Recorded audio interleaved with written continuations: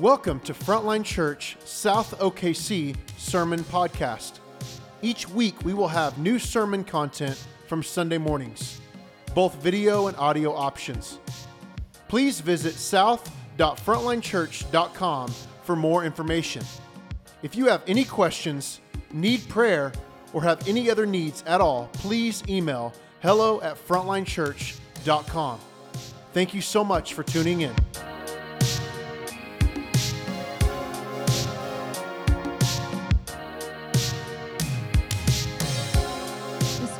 For today's sermon comes from 1 Corinthians 16, verses 13 and 14. The Word of God speaks to us.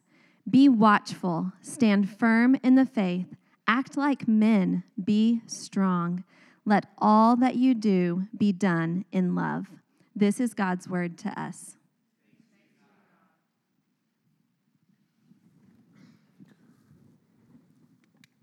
Well, good morning, everybody. Hey, I just want to take a second and pray for us. It was fun and faith-building for me this morning as we gathered before our service to pray, to listen to all the men and women in this room that since God's saying, hey, I want to heal people. Not just in the city, not just in the world, not just generally speaking, but brothers and sisters, that since God's saying, I want to heal people right now. And the sense that the burdens that we prayed into in the room were about physical healing, were about sickness that so many of us have running through our families. But as I worshiped with you and we sang together, I just had a deepening sense of another thing God wants to heal in us this morning, literally this morning through His Word and through His presence, is the way in which we have been harmed or damaged or broken through our minds in terms of what we think about what it means to be men, what we think about what it means to be women, and how we relate to one another.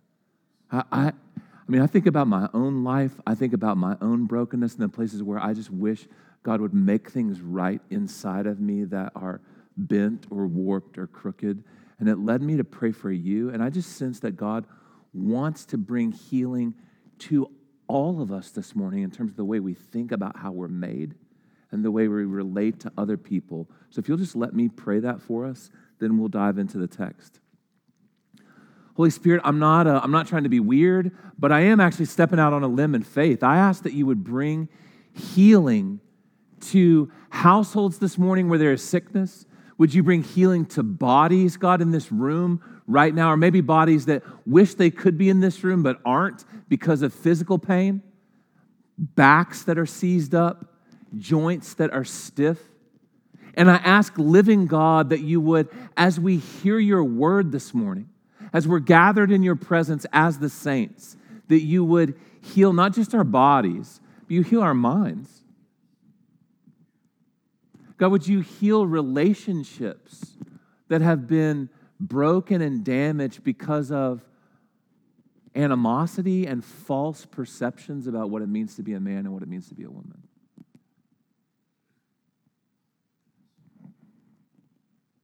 God, would you do what I cannot do? I can't raise my volume high enough or say things in a memorable enough way to actually do the kind of work that needs to be done in this room this morning.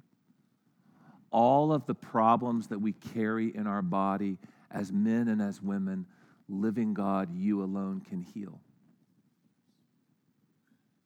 So I ask that you would even right now manifest your presence, oh God. Intensify our expectations. You know every single thing we need. You know people in this room that need to be comforted. You know the people in this room that need to be confronted. You know people in this room that the waters of their spirit need to be stirred and awakened. You know specific people in this room that need rest in specific ways. God, nothing is hidden from your sight. Nothing. There are men in this room that have committed sins they believe to be in secret, and they've made vows in secret that they will never bring that to the light and never commit that sin again, and even that vow is tormenting them, God, you want to heal them from that today. You want to bring forgiveness into their life. So let the light of your presence shine upon us, I ask, in Jesus' name and for his glory. Amen. Hey, that's just kind of what I'm going to be praying as we're together today, and I'll ask that you join me in that. And if your mind is inclined to wander, as mine often is when I sit under someone else's preaching, that's okay. Your mind can wander with me today. That's cool. Just pray in those times where your mind wanders and ask God to correct inappropriate thinking in terms of what it means to be a man and what it means to be a woman. And he would unleash healing there. Man, it's so good to be with you. I love you guys so much that I try to come here and hang out on days that I'm not preaching even. So it's fun to be with you again. And if you're new with us or if you've been gone for a minute, I'll just tell you quickly what Andrew started last week. We're still in 1 Corinthians, but following some burdens that the Lord put on our elders, we're fast forwarding to the end of the book of Corinthians to focus on these two verses, this really one sentence where Paul speaks directly to men in the church at Corinth. And we're asking, how do we live as virtuous, holy, humble, godly men in our moment and time? And I know Andrew had a detailed, elaborate, really significant introduction that he prefaced all his words with last week. I'm not going to re-preach that to you, but if you missed it, you really do need to listen to that. And maybe if you were here, you should re-listen to that, just to kind of get a sense of why we're doing what we're doing and the nuance required there. I'm not going to do that. I'm just going to step in this morning, and I want us to focus specifically on this phrase when Paul says to the men in Corinth, act like men. What does that mean for us? And as a way of stepping into that question or answering that question, I want to show you guys a photograph of literally one of my favorite memories of all times. I have a photograph that I snapped of my kids, two of my kids, almost 9 years ago today. Did I get that photo for you guys? Can you show it to them? Oh, it's there. Hi. This is my oldest, Quinn, and my youngest, Lydia, and this is almost a decade ago at my sister-in-law, Lizzie's wedding. Now, this moment is significant because my youngest was a baby, and my wife was the maid of honor in the wedding, which if you guys have ever had one of those days, worst day of a husband's life. It's also like a great day for a husband to realize, like, oh, this is what my wife navigates every single moment of every single day. I'm changing diapers, I'm mitigating disputes and fights, and I'm trying to keep my ring bearer son and my flower girl daughter looking decent while taking care of another child who's an emotional basket case that can see mom in the front of the room but can't be close to mom. It was that day for me. Now, I had given my baby over to my wife in a free second she had because the child needed to eat. And in that moment, I took my bigs outside to play and just get a breath. And instead of having a moment of fun, it was a moment of tyranny. There were fighting between the two of them. My son was an emotional train wreck. We use the word emotional terrorist in our home, and that's what he was being. He was just being a disaster. And my 3-year-old daughter grabs my son by his hand and she said, "Stop whining. Stand up straight. Act like a man." And this photo was snapped 10 seconds after that sentence was declared. And you see in his face the proper chastisement that a man has received from a woman. And you see my daughter being the strength of what she is. She is a force. And I was so humbled in that moment of, here's a 3-year-old girl calling a 5-year-old boy up to be a man. Act like a man, she said to her little brother. And it's that statement that I want us to unpack this morning. Because something inside of my son knew that call was legitimate. Something inside of him knew that it was legitimate. But the real question is, what does it mean to act like men? This statement that we see here in 1 Corinthians 16 is the only use of this verb in the entire New Testament. But this verb appears regularly throughout the Septuagint, which is the Greek translation of the Old Testament. I'm going to give you a couple of places where it occurs. If you want to look at it later, you can. You see this verb in Deuteronomy 31:6, Joshua 10:25, 1 Chronicles 28:10, Deuteronomy 31:23, and Joshua 1:6. In all those places, the verb is translated, be strong and courageous. Now notice here in Paul's address to the Corinthian men, it's translated, act like men. And the same verb elsewhere is translated, be strong and courageous. What does that mean? And I simply want to define masculinity for us this morning this way. When Paul says act like men, masculinity is the glad assumption of sacrificial responsibility. Masculinity means you gladly assume sacrificial responsibility. Masculinity is the glad assumption of sacrificial responsibility. It means that to be a man says, I take initiative, I lead, not in a domineering way, not in a way that announces I'm the chief, not in a way that forces other people to submit, but in a way that looks around and says, what is needed in this moment, I will take initiative for it.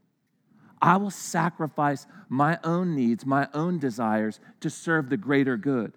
I will protect those in the realm of my care. I will provide for those in the realm of my care. I will gladly assume sacrificial responsibility. What I want us to do today is I want us to just, like in a really practical way, say, what does that look like? Now, I want to frame this with two scriptures that speak to everybody. Look with me, if you would, at Galatians chapter 5, verse 22 and 23. Galatians chapter 5, verse 22 and 23. And Paul says this, but the fruit of the Spirit is love, joy, peace, patience, kindness, goodness, faithfulness, gentleness, self-control. Against such things there is no law. Hey, he's speaking to men and women here. So it's not as if gentleness is female and something else is male. Like this is the fruit of the Spirit in your life gives rise to gentleness, kindness, goodness, self-control, patience. Keep that in mind and turn over to Colossians chapter 3. I want to read this entire chapter, but I realize I'm on a clock, so I want to read with you verses 12 to 17 of Colossians chapter 3. And this is written to Christians, men and women. This is the word of the Lord to you, whether you are male or whether you are female. Put on then, as God's chosen ones, holy and beloved, compassionate hearts, kindness, humility, meekness, and patience. What does masculine meekness look like? Bearing with one another. And if one has a complaint against another, forgiving each other. As the Lord has forgiven you, so you also must forgive. And above all, anytime you see in the Bible, it says above all, man, we got to take a note. More important than everything else, Paul says. Put on love, which binds everything together in perfect harmony. And let the peace of Christ rule in your hearts, to which indeed you were called into one body, and be thankful. Let the word of Christ dwell in you richly, teaching and admonishing one another in all wisdom, singing psalms and hymns and spiritual songs, with thankfulness in your hearts to God. And whatever you do in word or deed, do everything in the name of the Lord Jesus, giving thanks to God the Father through him. Hey, it is critical. This morning, when I'm going to speak to men about men in the presence of women, it's critical that we orient that conversation in the broader context of what it means to bear fruit of the Spirit of God and live life together in the family of God, because there are masculine manifestations of the fruit of the Spirit and feminine manifestations of the fruit of the Spirit, but every single one of us are called towards compassion. Every single one of us is called to compassion. Every single one of us is called to, above all, more important than everything else, put on love. So my question for us in the broader context, brothers and sisters, is how do we live out this calling and how do we bear this fruit as men and as women? But specifically today, we're going to talk about how we bear this fruit as men. Now, at Frontline last week, we hosted a group of young church planters, which we do regularly. It's such an amazing thing to be part of a church that's more interested in giving what God's given us away than trying to keep it for ourselves. There was a group of 5 church planters that were here Tuesday, Wednesday, Thursday last week. They'll be back Tuesday, Wednesday, Thursday next week. And in the midst of a powerful conversation, one of these men broke down and wept. And he said, my whole life as a child, my dad beat me for doing wrong. And he said, but my dad never told me what the right way was, or what the right thing to do was, or how to do the right thing in the right way. So this morning, instead of pouring condemnation on you, brothers, for doing wrong, I want to, under the authority of God's Spirit, under the authority of God's Word, exhort you and, hey, this is the right thing. This is the right way to do the right thing. I want to talk about what does it look like to act like men. And I have 10 things I want to exhort you with. You're like, my gosh, a 10-point sermon?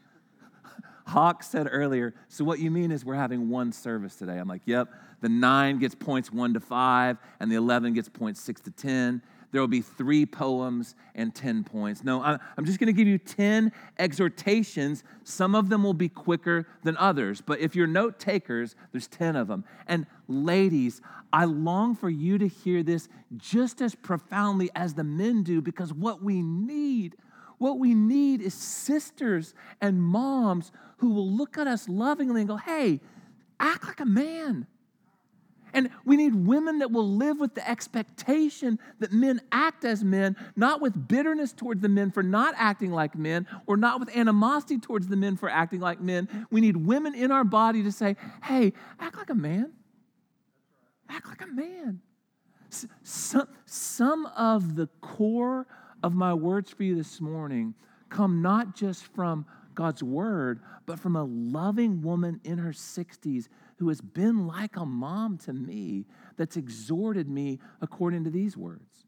And I have a great mom that loves Jesus and taught me the Scriptures and helped me as a child memorize passages of the Bible that are still in my heart today. So I have a spiritual mom, I have a godly mom, and I have spiritual sisters that have walked with me. So ladies, this isn't just me talking to the men about men. This is God speaking to all of us of what's required for us to live as the family of God.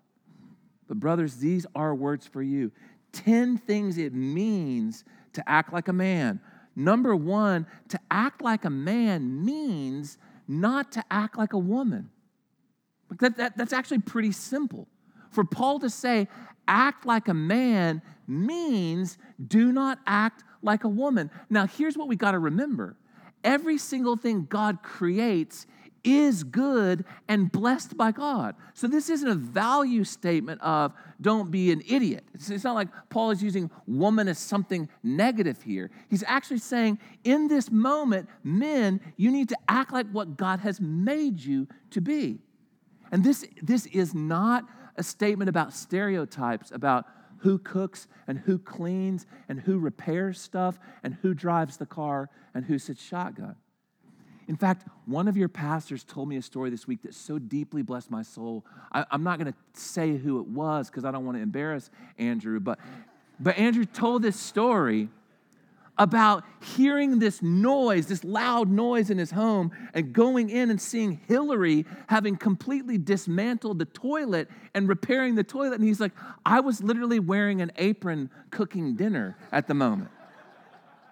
This isn't about stereotypes. When Paul says act like a man, he's not saying you eat beef or something else. He's talking about initiative. He's talking about initiative to guide, to uphold, to lead, to serve, to protect. He's talking about the glad assumption of sacrificial responsibility. To act like a man requires you to have your eyeballs open and look around you and say, what does God desire in this moment? What is the reality of this moment? And how can I use everything God's given me to fill in the gap? Like that's what it means to act like a man. It means looking around and saying, how can I serve? It means looking around and saying, how can I sacrifice? It means looking around and saying, how can I marshal all the gifts that I have to move this thing forward and advance this according to God's purposes? Let me get real practical, men. When Paul says act like a man, he means when you're watching TV with your family and something unsavory comes on, you change the channel. Not complain about your wife wanting to change the channel. And I say that as a guy who has, like, embarrassingly lower moral standards than my wife when it comes to television.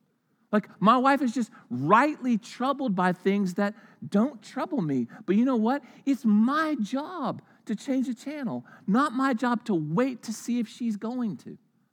I took my family to a movie several years ago that I'm horrified that I did this. If my kids were here, they would be laughing because we vowed as a family never to speak of this moment again. But I sat in the movie and I kept thinking to myself, man, if this was really as bad as I kind of think it is, Katie would tell us to leave. That's not her job, actually. When Paul says act like a man, he's saying, hey, you get your family up and walk them out of the movie if it's contrary to God's will, God's purposes, God's plan, God's glory. That's not a woman's job. That's a man's job. Hey, act like a man means you sacrifice looking like an idiot to walk your family out of the movie. Hey, men, to act like a man means if our finances are short, we ask, what can we do? What sacrifices can we make? What spare jobs can we take on to meet the gap in our family instead of just expecting our wives to go to the grocery store with the same amount of money or less amount of money and buy the same things? Or maybe we shouldn't expect our wives to go to the grocery store anyway. Maybe for us to act like a man, say, not only will I meet the gaps, I will be the one to suffer in this season at the grocery store. Hey, brothers, to act like a man means that when it comes to the discipline of your children, you take responsibility for that. It doesn't mean you discipline and your wife doesn't. It means that you don't create this good cop, bad cop scenario in your home where mom does one thing and dad does another, or mom has one standard or dad has another, or dad doesn't even honor mom's standard and dad undermines mom behind her back all the time with his own immature behavior. This is like the Berenstein Bears, if you remember. Like dad telling the kids they can't eat candy and then eating candy. Or dad hearing the mom tell the kids they can't eat candy and dad hiding and eating candy himself. It means to act like a man means you will sacrifice your desire to eat candy in order to uphold the standard that's been set for the children in this moment. Do you get what I'm talking about? And it means that, like, your wife appreciates your presence in your home, not she's going, oh, how many hours till he goes to work? How many hours till we go to bed? Hey, and if you're a single man, I'm not just making applications to men with children, or if you're married and you don't have children. To act like a man means you're always looking around and saying, what does righteousness require here? What does holiness require here? What does God delight in here? And how can I move towards that and invite other people to come with me towards that? All of them won't be that long. Don't act like a woman. Hey, men, to act like a man means, secondly, don't act like a child.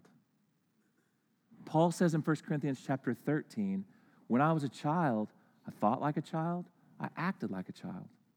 But when I became a man, I put away those childish things.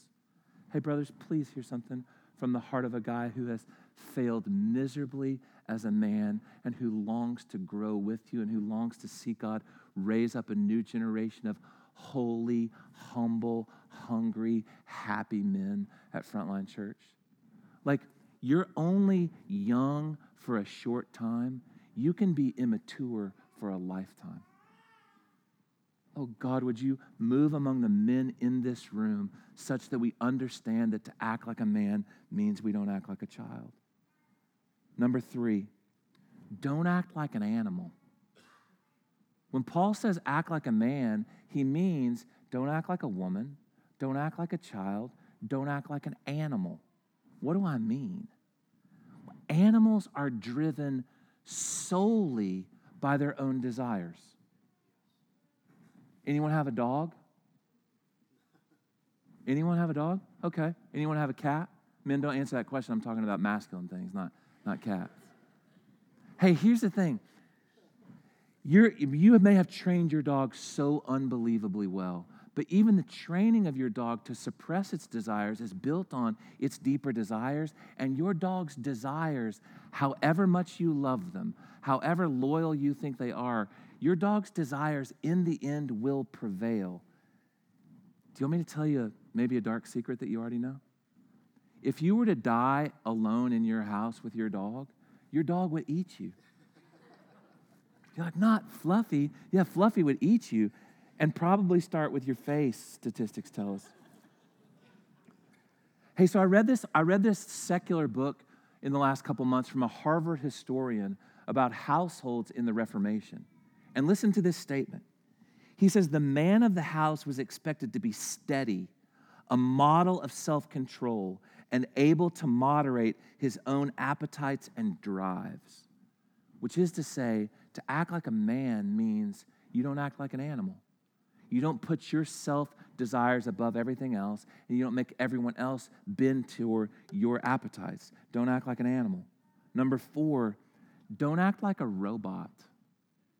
Don't act like a robot. I have a friend that runs a ministry for men called 10-Man Ministries. Think back to the Wizard of Oz. What was the 10 man missing? What did he want? Say it louder.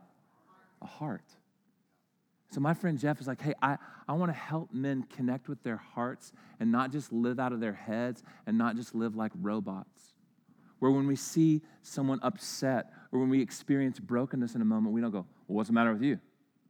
Or we don't go, hey, don't you understand? I didn't mean to do that. That wasn't the thing. I didn't mean to do that. And you're like, hey, brothers, to act like men means we're actually engaged, connected to our hearts. We're not just living like robots. Now, it doesn't mean we're driven by our emotions. To act like a man means I'm rooted in the truth, but I'm actually aware of emotions around me, my own and the emotions of others. Don't act like a robot. Pay attention. Have your heart be attentive. Have values that you operate from. I'm going to say this a lot of times this morning. Have values that you operate from so that you're not just reacting to what other people tell you to do. A robot just does what it's programmed to do. But a man says, I've built my values on the rock of the truth of who God is for me in Jesus Christ. This is what Jesus is talking about in Matthew 7, by the way, when he talks about building your life on sand versus building your life on the rock. To build your life on a rock says, I will create my worldview and my values such that I operate and can respond out of who I am in Jesus Christ and what the world means in light of his presence, his kingdom, his redemption. And then I don't have to just react. I can respond. Don't be a robot. Number 5, don't act like a ghost. You're like, really, are all these going to be negative? Well, I think sometimes, to understand what we're supposed to be, we have to understand what we're not supposed to be. Don't act like a ghost. Ghosts are invisible, and you're like, hey, man, ghosts aren't real. Do I have to help you with that? Just walk with me for a second. Ghosts can't be seen. Ghosts operate in the shadows. Ghosts have no firmness about them. That's what Jesus says after he's risen from the dead. He's like, hey, I'm not a ghost. Touch me. I got a real body. You're not just seeing things. But the reason why I felt burdened to say this to you is there are some of us men that we weren't given a firm identity as a child. And because we've never been certain about who we are or what we're supposed to do or what we're good at or what we're not good at, our ambition in every situation has been, can I just disappear?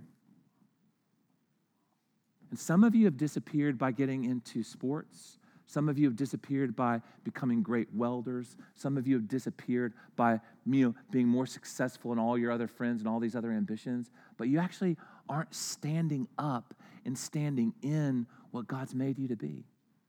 So many men just want to float through a room and never come into contact with anything solid. But if we want to be obedient to God's word, and if we want to act like men, it means you cannot disappear. You actually have to say, this is who I am. This is who God's made me to be. This is what God's gifted me to do. And I can use my gifts to bless others, and I can willingly sacrifice my desires to serve others. But in order to do that, you have to actually appear in a room. Some of you have disappeared by being good, and some of you have disappeared by being bad. But the word of the Lord to you this morning is, act like a man. You don't get the liberty to be a ghost. God requires you to be a real boy, a real person, and to stand up and say, how can I steward what God's given me to bless people as a real man? And hey, I've had this burden for you all week long. Some of you, I suspect, have such a history of sin in your past, both the sins of others towards you through abuse at a young age and the way in which you navigated that sinfully, perhaps sexually as a man, that you are so gripped with shame that you have literally disappeared. And you may be in the room now, but your hope is at every moment of every day that nobody ever sees you or experiences you. If shame has caused you to retreat that far back into the shadows, can I speak a word of love to you today and tell you God wants to make you solid? God doesn't want you to be a ghost. And if that's you, I would love to pray for you after the service today. You don't have to live that way. To live as a ghost is a tortured, lonely experience. Don't act like a ghost. Here's a positive one. You're like, are you ever going to be positive? Yep. Number 6, be courageous. I could have said don't act like cowards, but I wanted to be positive. Be courageous. The other reason why I say be courageous is that's what Paul means when he says be strong. When he says act like men, be strong, all the language he's conjuring is about courage. Because to be a man requires that you conduct yourself in a courageous way. To be a man means that you don't vacillate. To be a man means that you don't compromise, even when there's danger. To be a man means that you don't vacillate, even when there's real risk of pain and loss. Be courageous. Have physical courage. And in order to do that, you have to actually be strong. You have to actually work your body and be strong. Cultivate in your life, brothers, physical courage. Cultivate emotional courage. Hey, I know guys that look like bodybuilders. They're like the most physically strong people I've ever seen, yet they tyrannize their home because they have no emotional strength or courage at all. Hey, brothers, have you labored to look good in the gym, but you actually have no emotional fortitude at all? The word of the Lord to you today is you need to get as zealous about cultivating emotional courage as you have about cultivating physical courage. And God can do that for you. There are other men and other women around you that can help you. I want to see men at Frontline Church with toughness of spirit and firmness of purpose and fortitude. Fortitude. That's a word we don't hear very often, is it? It's not a word that's popular in a TikTok world, because TikTok doesn't cultivate fortitude. But let me give you the definition of fortitude. It's firmness of strength of soul that faces danger with courage and bears loss and pain without complaint. Fortitude, I'm going to read it again. A firmness and strength of soul that faces danger with courage and bears loss and pain without complaint. Men in this room, men of God, be courageous. Men of God, be strong. Men of God, have fortitude. And hey, it is impossible to have fortitude when you are encumbered by sin. It's impossible. And I don't mean the sin that we just bear in our body by nature of our fallen humanity that we won't experience the full deliverance of until Jesus returns. I mean besetting sins. I mean sins that we entertain and make friends with. That's why the author of Hebrews in Hebrews chapter 12 talks about casting off every temptation and sin that so easily entangles us so that we can run. That's fortitude. And hey, men, we need fortitude and we need strength because we need to fight. That's a real thing. To be a man as a Christian will require you to fight. Paul talks in 1 Timothy about the fight of faith. It's a fight just to be a Christian, but we also have the fight of spiritual warfare, and there is time in our world when men have to say, no, that's wrong. No, that can't be done, which means, brothers, there will be time that we have to fight. Now, you got to grasp this because I failed this a ton as a younger man. You fight because of who and what you love. If you love to fight, then you need to be chastened by God. When Paul outlines the guidelines for elders in 1 Timothy 3, if you roll back to the King James Version, he talks about not being a striker. And I think maybe in ESV it's like someone who's not contentious. If you're looking to fight, we got to reorient your loves. Because God has made you to fight, but you fight for what you love. You don't love to fight. That's why we need to be strong. I could preach a sermon on that one. 7, don't act like a superhero. I've just told you that the word of the Lord to you is be strong, be courageous, have fortitude. But nowhere in the Bible will you find a single command that tells you to wear a cape. Nowhere in the Bible will you find a single command that says, hey, do not have a single flaw. And if you want me to state it positively, to act like a man means you stand in the sufficiency that God is for you, not your own self-sufficiency. And that includes your weakness. Go to 2 Corinthians chapter 12 when we're out here, because I don't have time to read it, and just hear what Paul says about God's sufficiency for him in the place of his weakness.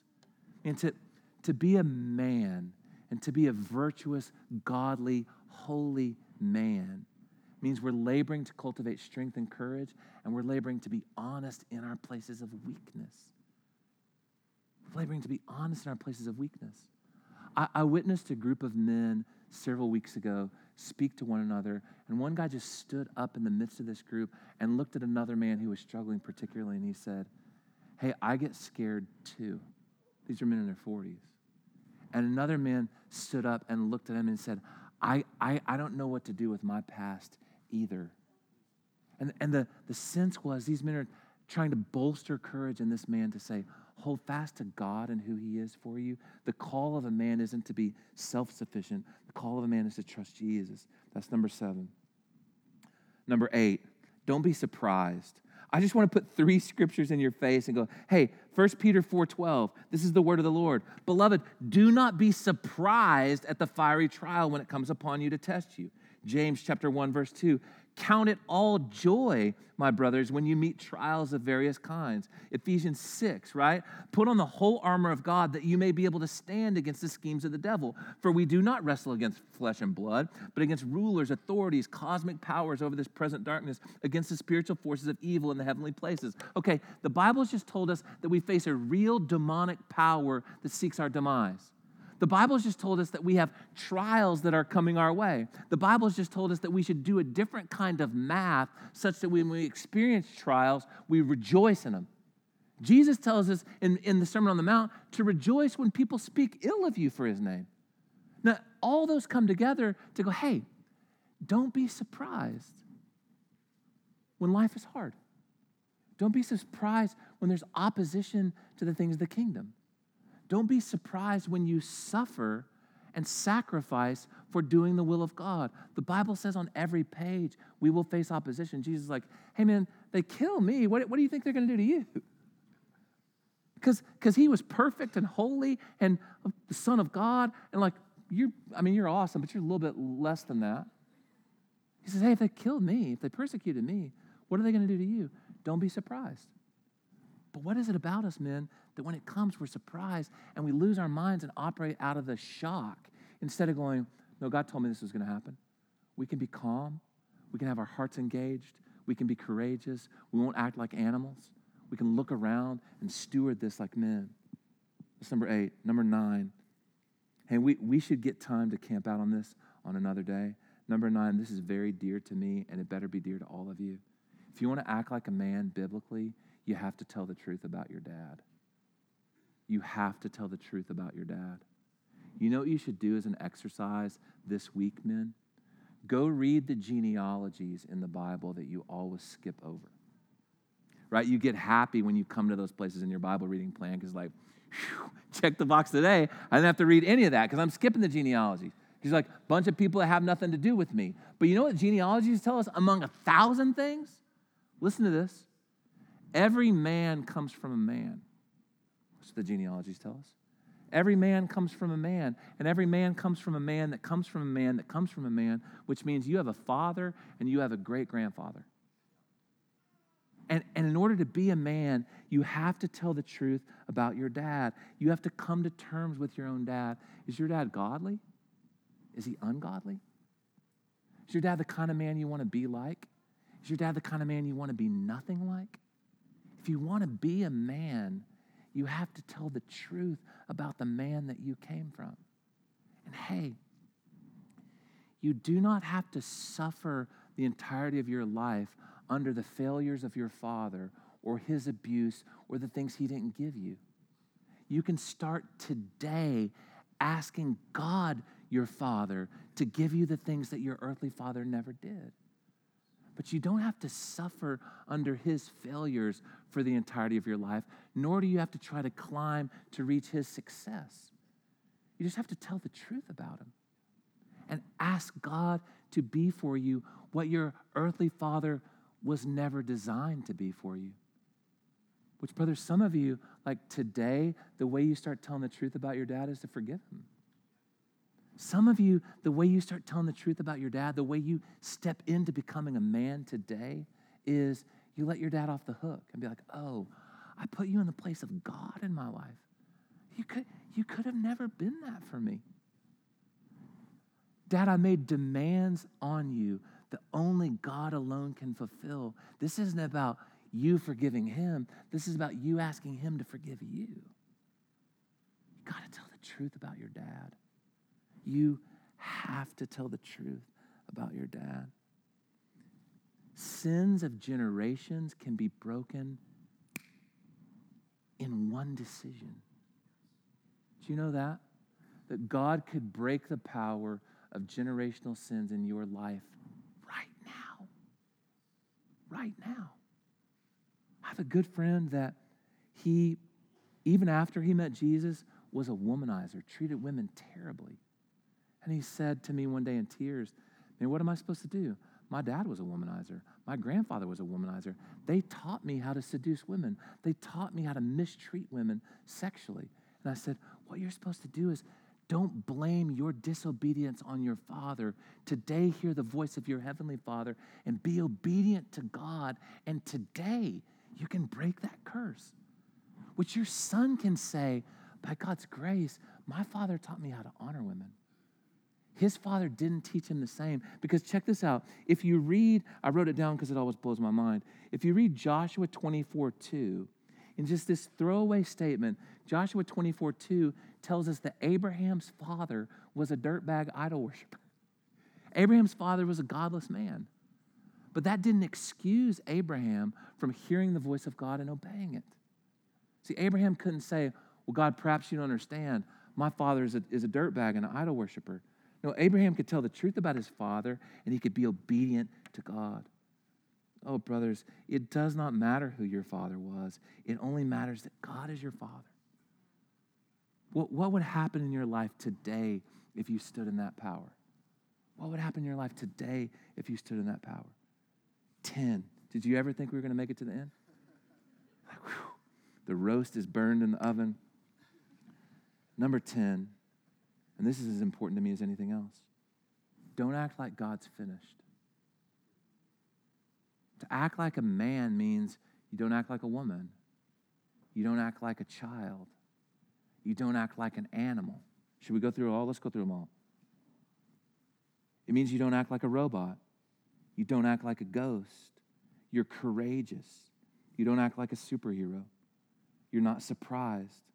You tell the truth about your dad. And then to act like a man means that you don't act like God's finished. Paul tells us in Philippians 1, right, that he who began a good work in you will bring it to completion in the day of Christ Jesus.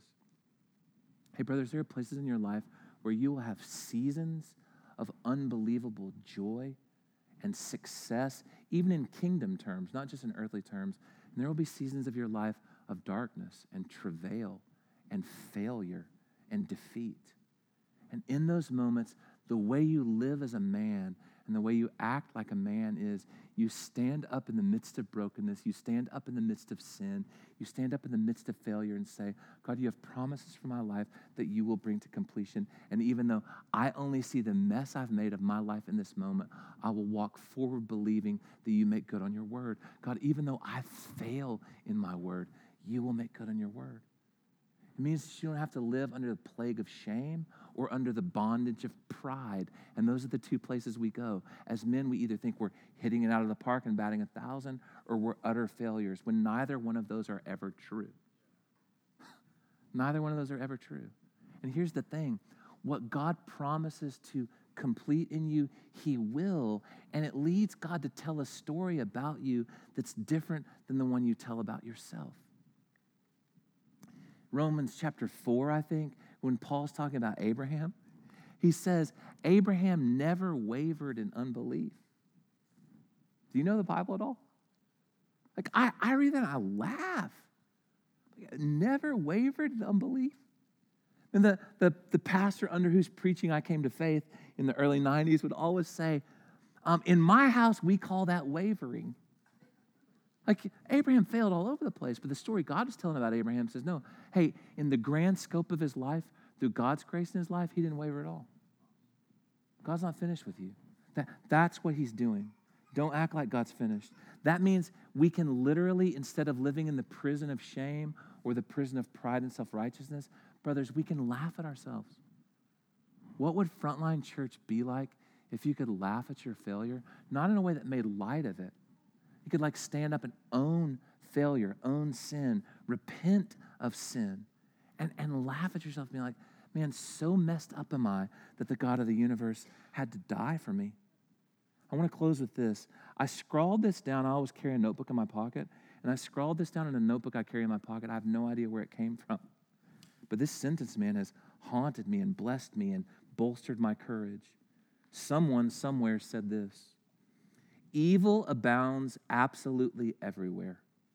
How men respond to its presence determines the survival and well-being of a society. Evil abounds absolutely everywhere. How men respond to its presence determines the survival and well-being of a society. Brothers, act like men. Be courageous. Trust Jesus. Understand that they can fire you, they can cancel you, they can kill you, but they cannot erase your name from the Lamb's Book of Life. They cannot change your standing in the presence of Almighty God. Today is the day for us to stand up and walk in all the fullness of all that God is for us in Jesus. Would you stand with me? I want to pray over us, and I want to move to communion, which is a simple truth. The simple truth I want to move to communion is like the greatest hope you have in this life is not your ability to live as a man. The greatest hope you have in your life is that God sent his son into the world to live as a perfect man. And this perfect man who never sinned, who lived perfectly as a man, offered himself as a sacrifice for your masculine failure and for your feminine failure. Our only hope as men or as women is in the ultimate man, Jesus Christ, who came into our world to seek and to save us. If you look to his broken body and his shed blood, his righteousness, his death, and his resurrection for your life, then you're a Christian. I invite you to come and celebrate communion with us. Because on the night that he was betrayed, Jesus took bread and he broke it. And he said, this is my body given for you. In the same way, after supper, he took a cup of wine. And to remind us that our hope isn't in our behavior, he gave us something that has an incredible aroma. He said, hey, smell that wine? Every time you drink it, remember my death for you. So Jesus, I just ask now, I ask that you would actually intensify our delight and dependence on your life, your death, your resurrection. Give us real hope through your real life, your real death, and your real resurrection.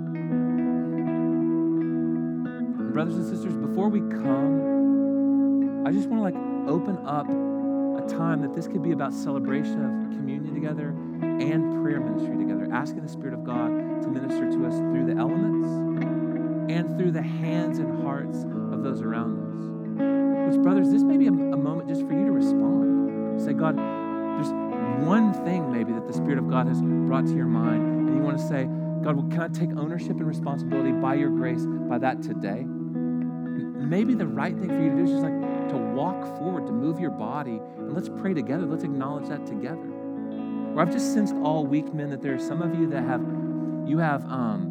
vows you've made in your heart in the past that are killing you. They've sounded like, I'll never be like him. I'll never do that. I'll never tell anyone. If you have those vows, God wants to release you from those vows today. Maybe there's other vows that you need to take today. You need to pledge yourself to God. And all that we can do now. So whenever you're ready, there's servers that are ready to serve you communion, and there are people that you can grab that would be ready to pray for you.